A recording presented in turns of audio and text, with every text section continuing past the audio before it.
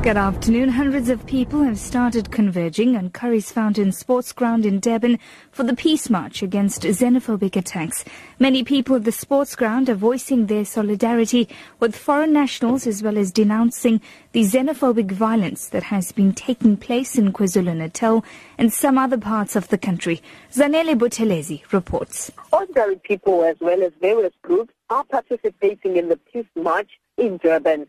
Others have even made trips from as far as other provinces to join the march. The KZN Gays and Lesbian group says it's concerned about hate crimes and that it stands with those who are victims of xenophobia. Meanwhile, the International Peace Youth Group is calling on young people to unite against xenophobic violence that has erupted in the province. President Jacob Zuma has conceded that government has been slow in addressing socio-economic challenges that have contributed to the upsurge of xenophobic attacks.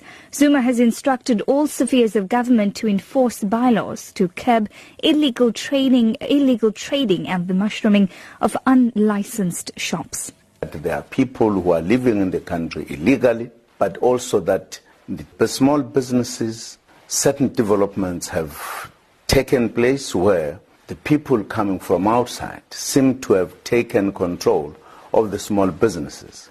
These are issues, in my view, that need to be discussed among ourselves, find a solution. We are aware of the frustrations that the people in South Africa have been voicing. Perhaps as government we have not been very quick in addressing these issues.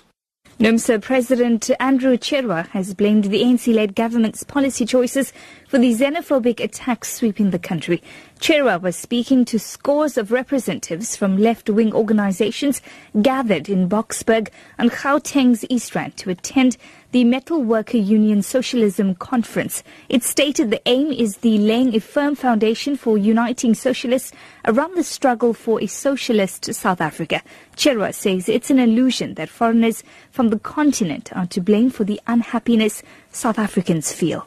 Our people are frustrated, confused. They think we are where we are today because of our fellow foreign nationals, which are Africans, majority of. And that's an illusion that is created through capitalism. Comrades, we here where we are, our people are frustrated today because of the policy choices of the ANC-led alliance. The ANC-led alliance has failed our people, and it must take responsibility for what is happening in the country.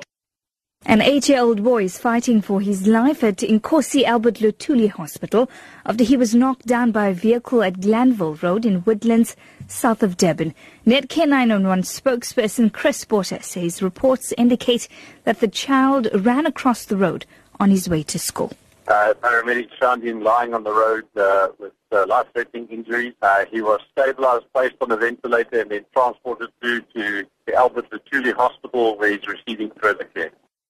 Your top story at 12, hundreds of people have started converging on Curries Fountain sports ground in Durban for the peace march against xenophobic attacks. For Lotus FM News, I'm TRACY VALAYDHAM. I'll be back with more news at 1.